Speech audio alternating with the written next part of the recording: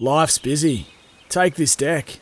There's heaps to do on it, like polishing off this wine. That's tough. Life's pretty good with a Trex deck. Composite decking with no hard maintenance. Trex, the world's #1 decking brand. Yes, welcome back, and it's time for Sound Advice. And this year, Jack Johns has covered off some of the most iconic albums ever. But what a way to finish. No more iconic Australian album than this one, AC/DC's Highway to Hell.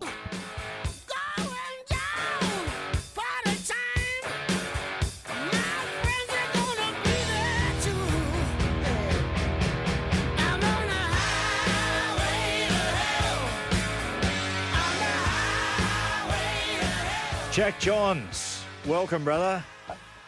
Morning, fellas. Or should I say son? Anyway, mate, pretty good album to finish on, Jack.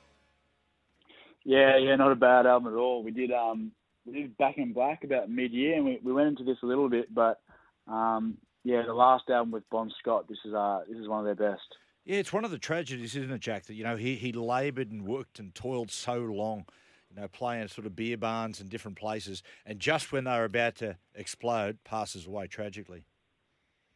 Yeah, it's quite funny that there's a fair pattern there. Like with all their albums, they, especially in the US, where now they're massive. The Let There Be Rock album peaked at 154 over there on their charts. This album peaked at number 47 in the US, and then obviously the next album, which was their biggest ever, Back in Black, went to number 4. So You could just see it slowly about to happen for them. Jack, where do you rate this album? So I had a look at. It was rated the greatest Australian albums of all time, 1 through to 200. This was rated number 50, which I think it should be far higher. I think it's been underestimated. Where do you put this album as far as AC/DC albums? Do you see it as the equal or just below Back in Black? I'd say it's number 2 behind Back in Black. But in the Rolling Stones in 2003, they did their 500 greatest albums of all time, and this was ranked number 200 between the Strokes, Is This It, and the Nine Inch Nails, The Downward Spiral. But when they updated it in 2020, which we've spoken about a few times, it didn't even feature in the 500 greatest albums. Wow. So it just goes to show, yeah. Jack, inspiration for the title track? Nothing. Well, I'll give you a quote here from Rolling Stone, a 2003 review by Gret Cott, sorry.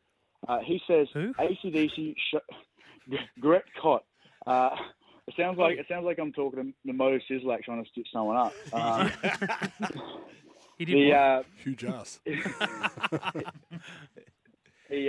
His quote says, AC/DC showed how much fun true tastelessness could be. very good. Because I was watching something on this. So apparently, the Highway to Hell obviously describes the grueling tour schedules that these bands go under, but it's also a nickname for the Canning Highway in WA, from Fremantle to Raffles, which in the 70s was the hard drinking rock and roll place that Bon Scott used to go.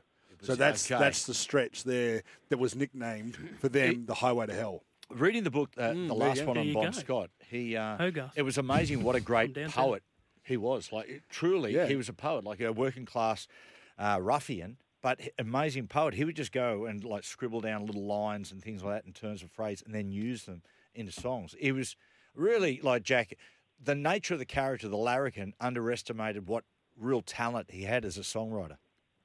Yeah. When some of the quotes from their bandmates, they talk about, when Brian took over, he had that unbelievable voice, but Bon had those skills of writing where all those early albums from Power Ridge to High Voltage, Dirty Deeds, Let There Be Rock. It just he wrote with the Young Boys on a fair few of those albums, and when on that same review, that Gret Cott, as we were speaking about earlier, he said that High Voltage and Dirty Deeds, those 2 albums, is where the band found where its strengths lied between Malcolm and Angus Young's guitars barking at each other, which I think was probably further emphasised when they went even bigger with Back in Black after Bon's death. Just quickly, Jack, I'm just thinking this here. The controversy around the song Night Prowler. Night Prowler, yeah.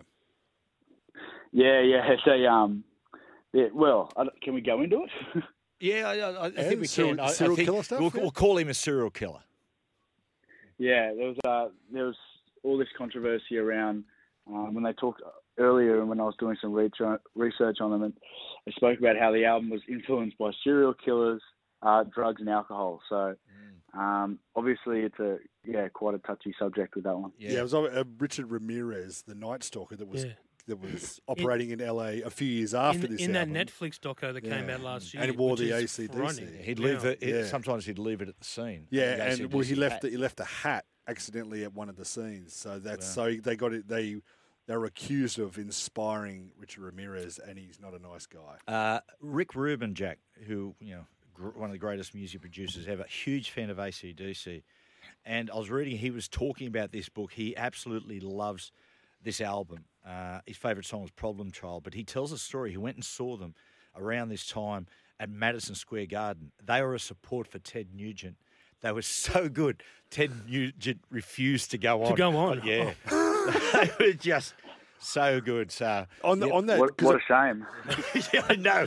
Dead stuck in the middle of the road. Apparently, this tour was so big in the States because this was the one that they really, really cut their teeth on. People that saw him, that saw AC/DC, that were influenced. Eddie Van Halen was influenced. Gary Moore, who was there with Thin Lizzy, and apparently a 15-year-old James Hetfield saw them, and a couple of years later formed Metallica. But apparently he said it was that tour that he saw AC/DC that went, wow. I'm sure the lead singer of Rage Against the Machine also, he was a massive fan. Yeah, right. Yeah. Massive. Yeah. It's like the similar thing happened. And he with Sex campaigned Pistols. for one of the songs to go up in the all-time greatest songs ever written. Yeah. Jack, this is people debate this all the time. Are you a Brian or a Bond man? Firstly, take characters out. Who do you believe your ears has the best voice? Me? Sorry? Yes. Ooh. Yes. Oh, yeah. That's a curveball. That's a tough one. I like Bond, but it's hard to go past some of those songs with Brian, like Hell's Bells, Shook Me All Night Long, and later on Thunderstruck. Oh yeah, it's so silly. It's very. It's really funny because that part of the world. Okay, so he's from Newcastle upon Tyne. He's a Geordie, Brian Johnson, which is only a stone's throw from Scotland. And some of that, the similar voice, Bon Scott's heritage was Scotland. You've got Jimmy Barnes, Swanee, and those guys. There is something about that part of the world produces that sound. They're very. How would you describe that voice? It's like guttural.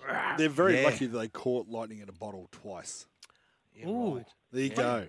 Take There's that. been some great descriptions on this segment. Well, I'm they gonna did. say. Like if I'm gonna use all you of know, those. a lot of bands try and replicate a singer in the second. Like, no, not many do. Iron Maiden did it, but they don't usually succeed. No. And I think with Brian Johnson, wow, what a replacement for a singer.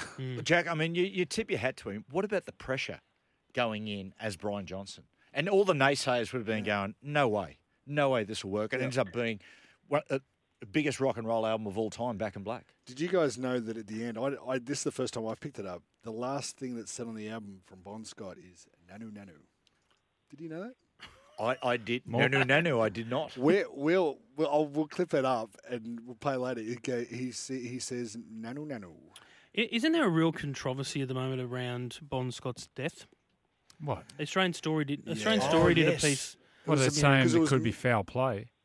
No, I think at the time they just said it was misadventure, alcohol poisoning. He choked on his own vomit. Yeah, but I think it was kind of like, oh yeah, that's what it looks like, and we'll just move on. It was acute alcohol poisoning, and on his death certificate, it's in quotes, death by misadventure. Yeah, it's a tragic when you see it in the Australian Story because he went to a Are mate's. You listening, Joey? It was a mate's place. I am. And he went inside and said, "Don't worry, I'll sleep in the car."